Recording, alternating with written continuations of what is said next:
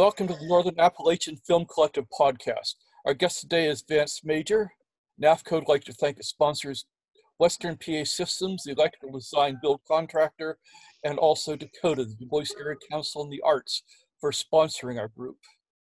Vance Major is a filmmaker. He's made dozens of Star Trek fan films, and he's made films on some other subjects and other TV shows as well.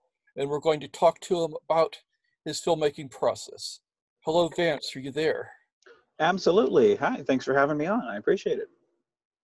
How did you first start getting involved in filmmaking? Well, it actually started when I went down to Oklahoma City to see the old Starbase Studios set that was down there. And when I came back to work, I got a message on Facebook from Michael King, who does the Starship Valiant, and he asked if I wanted to be part of his film, and I was kind of blown away. I was like, oh, wow, absolutely I would. And it's kind of been just, kick the doors in on my way ever since. Just keep going and keep going and keep going. So, I just found a passion for it, and, it's been a childhood dream to be part of this universe ever since, and I've never stopped going. So when did this all happen for your first appearance? It was it started about 6.5 years ago. Is when he reached out when I went down there to the studio for the first time. And yeah, that's when I was playing the character for about a year, and then I had asked if I could record myself on the bridge to do something, kind of for my friends, just as kind of play make believe. Even though I was, even though acting is kind of just play make believe, and I kind of got a taste of what filmmaking was, and started just doing my own thing, and asked Michael if I could do some films about the character, and Michael, being the guy that he is, was like, sure, absolutely. So yeah, that's kind of what got me into the whole thing. And at first I was always respectful to the source material, and I actually had talked with him on hours on end about the character's motivation and everything, and where he saw the character, where I saw the character. And when I would make the films, I would always run it past him, and he always gave his blessing. And now it's kind of, the character's kind of taken a life of its own. And now he actually has appeared in more films of mine than I have of his. Because his films, I think, are higher quality than mine. But the fact that I kind of shoot them on a cell phone, I'm more story driven. Just in the fact of I just keep pumping them out. But his are always like more high quality. But we always collaborate, and we always seem to kind of come back together and appear in each other's stuff, and it's just a blessing to work with such a wonderful actor and a wonderful guy who has kind of the same vision I do on stuff. So yeah. Your character is named Menard. How did he sort of evolve over time from when you first conceived of him to your latest incarnation of him? Well, at first, the way the character was written, he was kind of a blank slate, and the way he was written in a film for kind of a crossover, or what was supposed to be a crossover between Starship Valiant and Starship Ajax, which never saw the light of day. It actually, like that thing we shot actually ended up being the future scenes from a film that I did called The Valhalla Stone. The stuff that was on the bridge was actually what we shot there. But if you watch Menard, the way he plays stuff there, he kind of is like Dante from Clerks, where stuff just keeps kind of falling apart on him, and he's kind of like, ah, oh, dang it, I'm not even supposed to be here today, So because there really wasn't much to that character, but I had left my wedding ring on, because here at work we're supposed to take all of our like jewelry off. We're not allowed to wear necklaces, we're not allowed to wear wedding rings. And when I was on set, I really wanted to wear my wedding ring. and one of the guys had called, you know, us to pause on set and was like, "Hey, is Menard supposed to wear a wedding ring?" And I had said, actually, in my mind, in the first episode of Valiant, there was a battle and like 100 of the crew was killed. And in my mind, Menard lost his wife. And a lot of times people, when they lose their spouse, they can't take their wedding ring off. And that's part of, like, they throw themselves into their work. And this is Menard's way of coping. And Michael loved that idea so much. He was like, yeah, let's keep that. And so, like, that was part of the way that the character sort of evolved. And that's been a staple of the character ever since. Whereas when we first, started writing for the character, that wasn't there. So that's been one of the that's one of the changes from his inception. So Okay, Menard was originally an engineer, or was he originally a captain? Yeah, he got a crystal because one of the things I wanted to do was play. It's I think every Trekkie's dream to just wear different costumes and kind of take the pictures and kind of cosplay and fantasize. But having access to the sets and having access to materials that others don't. I can not only fantasize, I can actually do that. So one of the things I wanted to do was tell a story of Menard at Wolf 359. Sadly, I don't have a Galaxy class bridge or a Defiant class bridge. I still have access to a Constitution class bridge. So I was like, okay, what story can I tell? And I remembered the reference in Relics that Picard says, yeah, he went to a museum ship, of a Constitution class ship. And I was like, yeah, I can use that. I can use that idea here to where a Constitution class ship, like we're going to use that kind of like Battlestar Galactica. It's an old ship. We've got to get out of Dodge.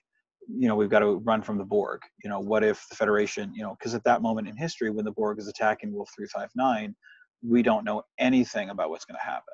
So what if we use that, and that's Menard's way of, being in a next generation outfit, having the Borg on screen, Menard against the Borg, it's limited in what I could do, but it's still my way of doing that.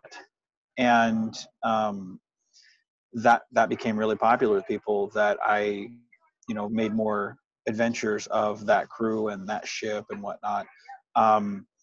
And I had to tell a way to, how am I going to get him there? Because people were asking, is that Menard's grandson? Is that, an alternate version of Menard? Like, how is he alive?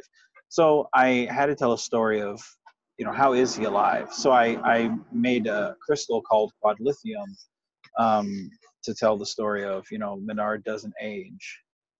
It's kind of this thing that keeps him young, so that it would kind of be, it's kind of my storytelling. It's my cheat. If he needs to go to another universe, quadlithium. If he needs to get visions, quadlithium. If whatever he needs to do, we'll just quadlithium reference. Oh, okay, now we can keep going. It's kind of like the Tears of the Prophets in DS9. It's whatever they need, story purposes. Here we go. So that was my way to do that. So so that's how I went from engineer to captain. So a lot of your episodes are shot in in a field or in a forest or in a room, just talking on a screen with someone. Yeah. I always liked that about your films, is you had minimal amounts of props in those films, aside from like your handgun and your uniform. Right. That was showed a lot of creativity.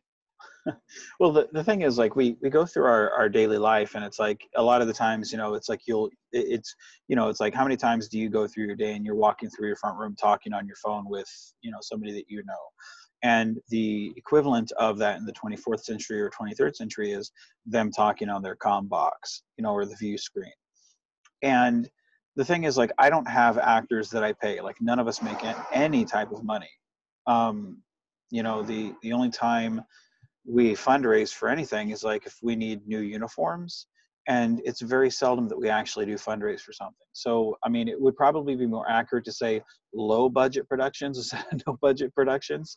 But I mean, given the fact that we've made over 70 films on, I think, like $2,000 or $2,500 or something like that, you know, I mean, it's pennies for the dollar basically, you know. So I mean, you're getting a huge amount of product for little to nothing. But it's one of those things where, like, you know, I've had people that are in England who filmed for me, where if anybody wants to make a film or be part of a fan film, I don't really turn anybody away. My only requirement is, hey, record yourself. Here's the position I need you from, which is basically, you know, Starfleet standard, you know, mid chest to head, you know, kind of shoulders apart, you know, basically view screen how they appear on their view screen, and record yourself. And then here's the lines, Google Drive it to me so I can download it, and then I'll have my editors edit everything in. You know, I'm very easy to work with. You know, you don't have to have a uniform. You know, I'll just write that into the story, or if it's, you know, the situation, you know, it's like, maybe they're you know, maybe it's a distress call that I put you in, or maybe they're on vacation, you know, or maybe, you know, to me, it's like those things don't matter because real world circumstances all the time. Just because I'm part of Starfleet doesn't mean I'm always in a Starfleet uniform, you know, and that's, you know, real world happens even in no matter what century you're in, you know. And so I try to keep it real with my films. To me, it's those things are just window dressing. It's all about the story.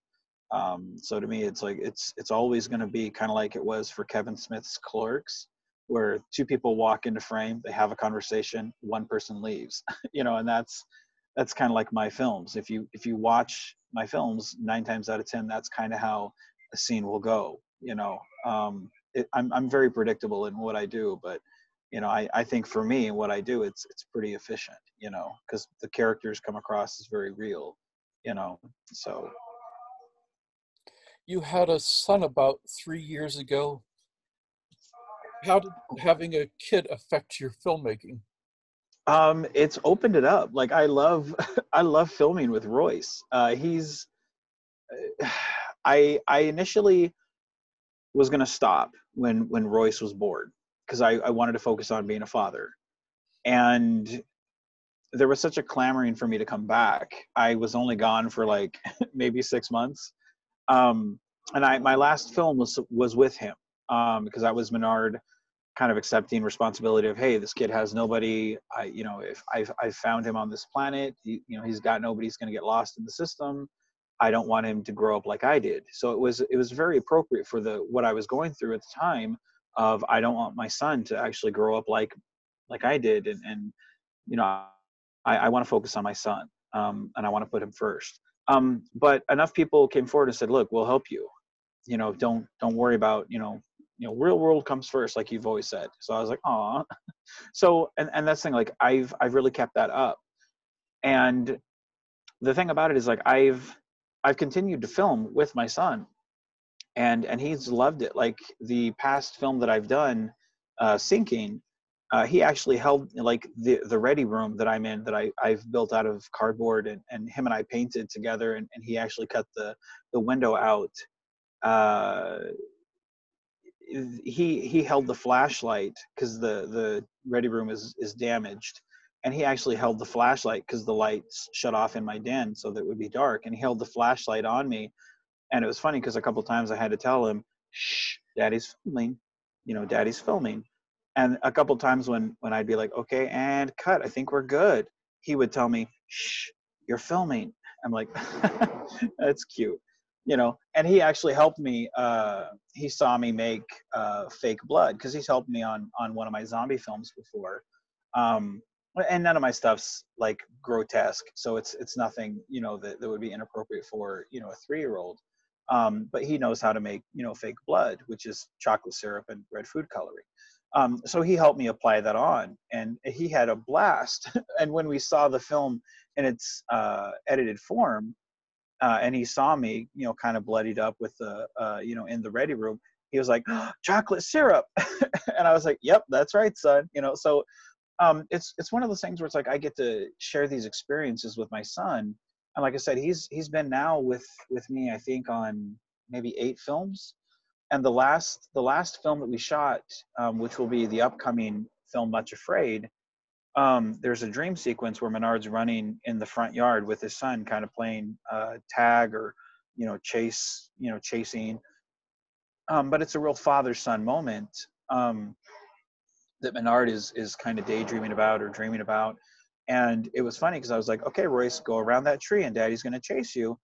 And he was like, he got about halfway and he said, no, stop, you go that way and I'll chase you. And I said, okay, let's do it. So he was giving me direction. Um, and it came out very charming, that scene did, and it's because it was real, me and my boy just playing, and that's all it really has been. So me having my son, it's just expanded what I love to already do, and I'm seeing him do something that I love to do, because he goes every time I go to film on set. He goes with me. That's kind of one of my stipulations when I go to film, is I don't go without my wife or my son. They go with me, and I always get a picture of me and him on set together. And we've got pictures of me and him above his bed every time we've gone, and he knows that's me and Daddy on his starship. And he's got a 1701. He's got a 1701 that he knows is Daddy's ship. So I mean, that's me and his bond. So Just like in the original series, Balance of Terror, you have a mirror universe in yours, yeah. and an evil Menard. Do you Mhm. did you enjoy playing the evil version of your Menard character? I do. The thing is, like, and everybody always says this, and it's so true. Like, it's more fun to play evil than it is, the stand-up heroic type captain. The thing is, like, it's more liberating to do, because it's like, anyone who's met me knows I'm pretty funny, I'm pretty friendly. Like, I love to tell jokes. I mean, I don't know if I'm necessarily funny, but I love to have a good sense of humor. And I love to be around people who love to tell jokes. And to be that character, who's always one step ahead, and he's always trying to, like, I wouldn't want to be around the guy. And it's such a compliment when people, they watch it and they're like, dude, that character scared the hell out of me. Um, like, that's a huge compliment, because it's so not me. And that's a sign of, like, I mean, 'cause I can honestly say, like, I about 85 to 90% of the Menard character is me. It's what I would do in a real situation, and a lot of the situations that I've written are inspired from my real life. They just have a Star Trek wrapper, so it's not hard to play Menard, because a lot of the dialogue, the inflictions are me. Like, it's not really acting; it's just me. Um, but when I play Minard, which is my mirror universe counterpart, like, that's not me. So it's a lot of fun to kind of stretch and say that to me is more acting than playing Menard. So it is a lot of fun. And then, like I said, when you get the compliments of, like, dude, that really scared me, that was terrifying, I'm like, thank you. That's the point. So I look forward to seeing, I know where the story arc is going. Like, once the sky stops falling with the current situation the world is in, and we're allowed to go back to the studio, I know where we're going, and the current crew, they've heard the story, they know the script, they're all excited as well. Once we're able to tell that story, I think the fans will be like, man, this story arc was worth the wait. And I hope we're able to present them something that they walk away with and are satisfied. Because I think that's one thing about the Constar Chronicles, because we released 51 films in December, of just the TNG stuff. And I think that was one thing they all walked away with, was you have so many different characters that are just rich characters. It wasn't all about Menard. It was, man, Menard's there, but man, I like that guy, or man, I like that character. It wasn't just Menard. It was so many different characters, kind of like a fan film version of DS9. So I hope we're able to tell a satisfying story, and something that wraps up the mirror Menard. So Your spaceship is Constar. How did you come up with that name for a spaceship? the Constar name it's just like with the Menard character name. When we were kids, my two best friends and I, we would play Star Trek, and the Constar was just the ship that we named our ship, so that's what we would play as kids, and that's where we came up with it. You've done a few other films that aren't Star Trek. You did some zombie movies, zombie films, and you did parodies of a couple other or episodes of a couple other science fiction shows, didn't you?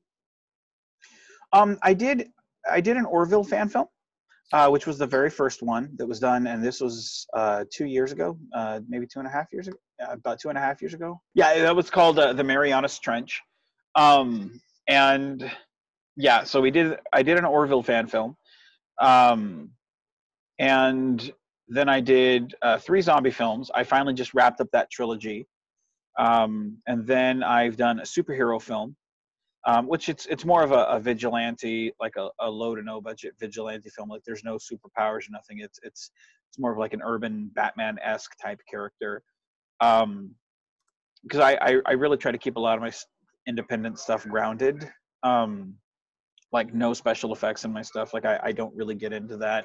Because like the way I see it is like the more you leave to the imagination, the better. Because like when you watch the movie Alien, like you don't see a lot of the alien, so a lot of it's left up to your imagination, and the more you can do that and leave it up to the audience to fill in the gaps, like that to me is more creepy, and it's better storytelling than as if you show full-fledged CGI horrific ghosts, and to me it just takes you out of that moment. So to me, I leave a lot of stuff up to the audience to fill in the gaps, and to me I resort more of storytelling and reactionary shots. But let's see, I've produced a Christian film. I've produced kind of a kind of a horror film called Hidden Fear. And then I've acted in a independent film called Coworkers. So I get around. So yeah, I've done more than just Star Trek, and then I've done a couple of audio things, audio voiceovers. So Chronicle is one of them that's more recently that I've done. So yeah, I've done quite a few stuff besides just Constar stuff. And your zombie one was the Dead Inside trilogy, is that it? Yes, yeah, the Dead Inside trilogy. And it was those films are Dead Inside, Corner of Longview, and then Voice of the Dead. So If people want to see your films, what's your YouTube channel? it's No Budget Productions, and I know when you go to like there's a whole bunch of quote unquote no budget productions. Just type in Vance-A-Mania and one word, and just like Hulkamania except Vance-A-Mania, and you should find me. So yeah, just type in like Dead Inside Vance-A-Mania or Star Trek fan film Vance-A-Mania, something like that, and or Star Trek fan film No Budget Productions, something like that. And I mean, I'm pretty easy to find. So yeah. Well, I typed in Star Trek Menard, There you go. and then I clicked on the producer and showed me, but I sort of knew what it was before since I've already subscribed. So, Thank you. uh, Yeah, if you just type in Menard fan film or Star Trek Menard, like you should be able to find it that way pretty easy. I would assume, because I don't think there's too much that says Menard. So or just Constar, that too, Star Trek Constar or something, like just something like that with those keywords. You should be able to find it pretty easy. so how long do you see yourself continuing to make Star Trek films? Oh Lord, Forever? if my wife had her way, I'd be done. I was supposed to have stopped several times. I'm currently working with. Well, when I go back to like when the sky stops falling, I have 6 films for Constar Concludes. And once that's done, like the Constar stuff, I'm done. Now, of course, my cast and crew have the free green light to write whatever they want.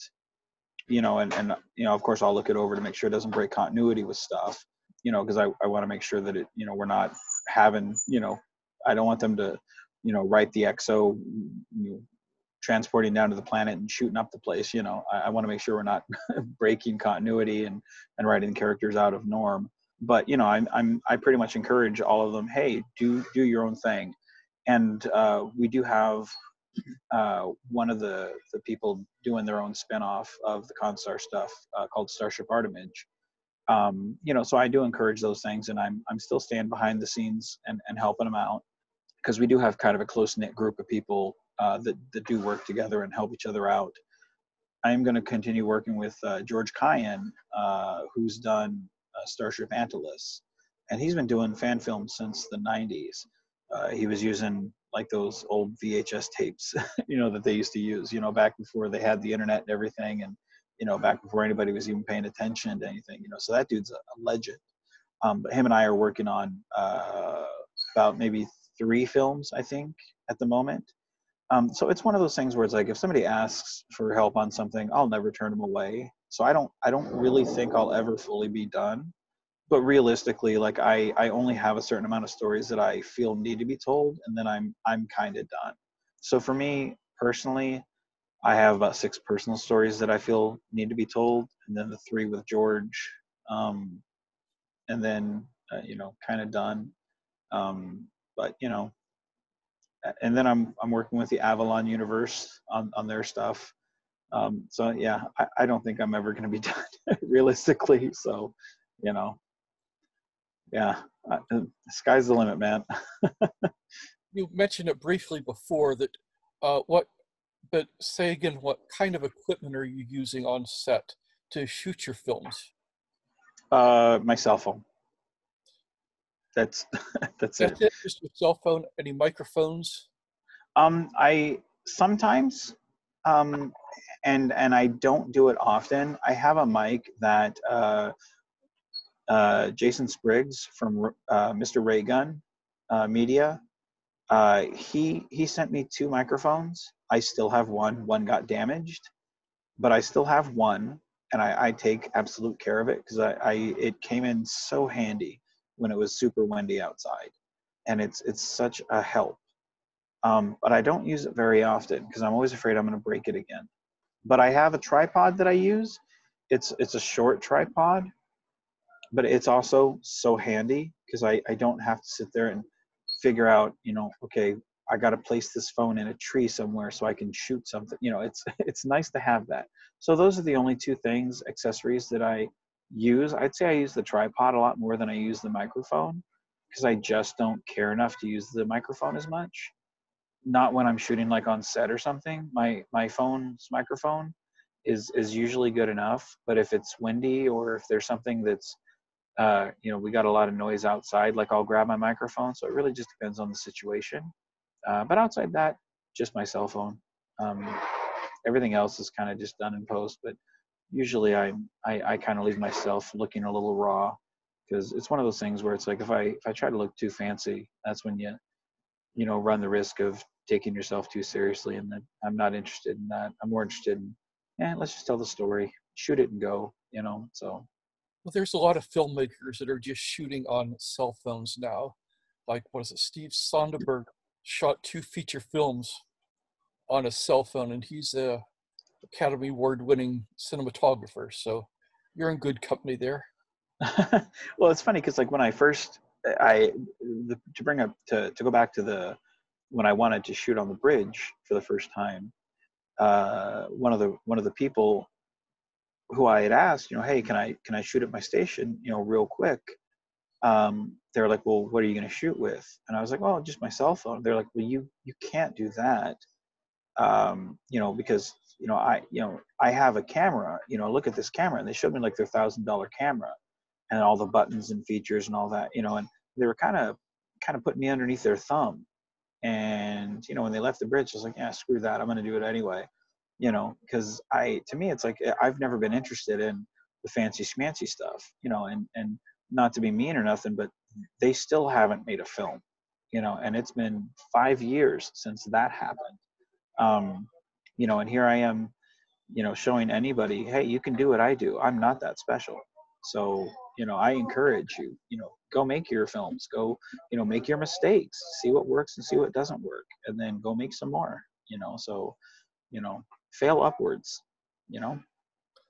Well, you should use the kind of equipment that's appropriate for what you're doing. And for a lot of stuff you're doing, a cell phone seems to be an appropriate type of gear for you to be using. Yeah. Well, a lot of times people think, because they've bought a camera that makes them a filmmaker. And to me, I'm like, that does not make you a filmmaker at all. All that means is you wasted a lot of money if it's not what is going to make, if you're not getting anything or getting anything of value, what was the point? And me, money doesn't really mean much of anything to me. Time is more important than money, and I don't like to waste my time. So to me, it's like I'd rather just use my cell phone because I can upload this shit direct. Or, pardon me, I didn't mean to swear. Um, I can upload the stuff to Google Drive automatically. I can transfer it to my editor. It's it's perfect for what I'm using it for. So, and again, it helps me from taking myself too seriously. You know. Yeah, some of the advantages people said about the cell phone is if you're doing a movie, you can get a lot closer to the people. Uh, like in a feature film, you can't put a giant camera in a small room with the people and have it look right. So they basically rebuild the rooms in sets where they have a second room beside it to hold the camera and looking into the room they're trying to shoot just because it's so bulky to take care of. And so there's a lot of advantages to cell phone shooting. Yeah, it definitely it definitely changes things when you don't have to worry about the bulkiness of certain things. And again, like, to get certain camera angles, it's just like it's certainly nice to walk over and just be like, okay, the worst I might get is like a hand cramp, instead of like we gotta push this wall back or this, or especially when you're on a location shoot, and you actually are in a house, instead of something that you can't physically rebuild. So to me, it's perfect for what I do, because again, I'm more interested in, hey, is this going to look good for this after effect that I need to do, or for like this transporter shot. I mean, it's like, again, I am able to do everything that I'm able to do on a cell phone. Um, my visual effect artists, they can do all that stuff, and based on the stuff that I send them, why go spend money if I don't have to? I'd rather have everybody down and, hey, let's go order pizza. Let's go out to a nice dinner, guys. Let's go have fun, instead of, hey, let's reset up and this doesn't look right for this light, or this is picking up something that doesn't need to me. I'm like, let's go spend time and money on stuff that matters. So to me, I get in, get out, and then I go have fun with the cast and crew, and make the memories that matter. We got our film, now let's go make some memories. So yeah, and it's one of those things where it's like we all have that technology in our pocket, and it's like, why not use that? And I understand, like, you're not going to get Steven Spielberg to shoot the next Jurassic Park on, or the next James Cameron to do the Alien movie. Like, I get that, like, but for what I do, there's no reason to spend money needlessly. Like I said, I'd rather buy lunch for my cast and crew than spend money on a camera I don't need or wouldn't utilize, or would just basically press the same record button that I'd press on my phone. What's the point? And at the end of the day, isn't that what's important? Or I'd rather buy enough uniforms for everybody to have, so that we have what we need, instead of, okay, we have to raise another $1,000 that we don't need. So to me, it's all about, it's easy to criticize something that you don't have to spend time or money on, and again, like, I'm happy with what we've done. We have so much to be proud of, and when you sat in that bridge at that station in those uniforms, how can you sit there and be like, man, this is a waste of time? It's something to be proud of, because not many people get to do that. um, you know, and as someone who's sat in that captain's chair several times, there's no better experience. Like, it's an addiction, you know. So, you know, bless those people's hearts who think they know more, but you know, go make your film, you know, and if it's better than mine, great. Done all these films, and you have scripts for all these films. What's your script writing process? And do you use a formal script structure, or is it more just looser? Oh no, I'm very loose on that. I'm very dialogue heavy on my scripts. I don't stick to any type of format. Which my partner from Shadowstorm Studios, he goes bonkers whenever he has to read a script of mine because I don't. He's very formal because he went to school for directing. He also went, you know, he also does sound. So, but whenever he has to read a script that I've written, he, you know, he's kind of like, oh, dang it, because I don't follow none of that. And I write on my cell phone.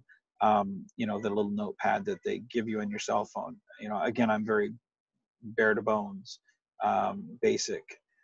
So I'll write on my cell phone, and I'll write just dialogue, and I'll sit there and on break I'll talk to myself, or like if I go out and grab my numbers on the floor, like I'll be sitting there talking dialogue in my head.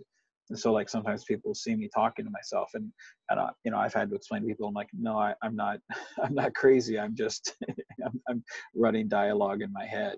You know, how does this sound? Because a lot of times what you think sounds right on paper, once you hear it, you know, once you talk it out, it sounds completely different, and you're like, oh, that sounds horrendous.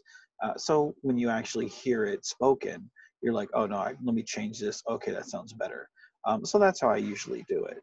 And yeah, it goes by pretty quick. And then a lot of times people don't realize once you get the set, like things change. So I'm very flexible. So that's one reason why I don't really stick to set locations, or you know, I'm very vague in that regard. I don't really, you know, I have an idea for what I want, but I don't put that on the script. Again, I'm more like, let's just stick to the words, and once we get there, we'll decide how we want to posture stuff. Because I really do leave it to the moment of how things feel. And then I do see the script as a guide. I don't stick to um, I don't stick to, you know, hey, stick to the letters, stick to the letter of the law of that script. You know, I'm more like, hey, as long as you know where the next person's coming from, like, just stick to the emotion of what they're saying. Because in the moment, people will pause, people will stop for a word, or they may stumble for a second. But as long as the emotion is there, I'm good with it. You know, and that's okay. You know, just be real in that moment. Because a lot of times in films, especially fan films, you know, people will sound very robotic or very wooden, and it's because they're trying to remember the dialogue instead of being real in the moment. And to me, I'm like, man, check all that stuff out. Let's be real. Let's be people, you know. And I think that's more important than what's actually being said. You know, as long as you know, A leads to B leads to C, you know, I think that's more important. Like, for instance, if the captain's line is, you know, ensign report, and their line is, we have a warp core breach in progress, and the captain's next line is, all hands abandon ship. You know, if that's the script, okay, that's fine. Let's say we're filming and the captain says report, and the person says the warp core is going critical. You can, you know, the captain can still get to his line and say, all hands abandon ship. I'm fine with that. To me, that's still a perfect take. Even though the guy didn't say his line, you know, that's not exactly the line, but I'm okay with that because you still got the captain where he needed to go. However, here's a bad take. If the captain says report and the guy says transporters are offline, what? Cut? No, no, no, no, no, no. That doesn't work. So to me, I'm very flexible, but you have to get the person, it's a dance, you have to get the person where they need to go. So that's my script writing process, and that's how flexible I am with my actors. I'm very flexible, and I'm very easy to work with. So to me, it's all a dance of several moving parts. So Yes. Is there something you'd like to tell the listeners before we close up this interview? well, there's a lot of people out there that are going to tell you what their interpretation is and what worked for them. But like I said earlier, go out there and make your mistakes and fail upwards. Just keep going and find out what works for you. And what may work for someone else may not work for you. And that's okay. But once you find out what works for you, hold on to that and don't let anybody else tell you differently. Because if I had listened to that person who tried to convince me to go out and buy $1,000 camera before I ever shot anything, I wouldn't have a legacy of films that I'm very proud of. And I can sit there and tell you every flaw that's in my film. And I know they're not perfect films by any stretch of the imagination, but I'm very proud of them. And I have something that I can show my son, and him and I watch them fairly often. And I have memories with my son that nobody can take from me. And I have so many memories with so many good people that I hold very dear. And it all boils down to I didn't listen to a negative person. So don't listen to negative people. Do you. So that's all I have to say. All right, Vance, it's been nice talking to you. I'm going to officially end the interview here, and Okay. that's the end.